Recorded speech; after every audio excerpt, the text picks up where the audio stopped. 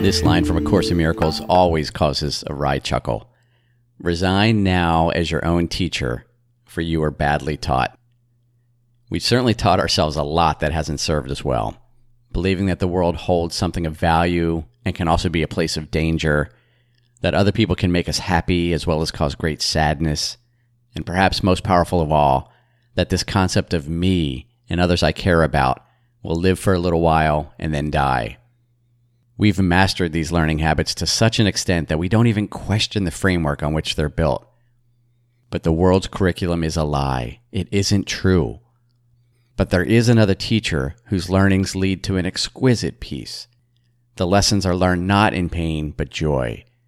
So parting ways with our dysfunctional teacher and choosing instead the teacher of oneness, we learn to become channels of love.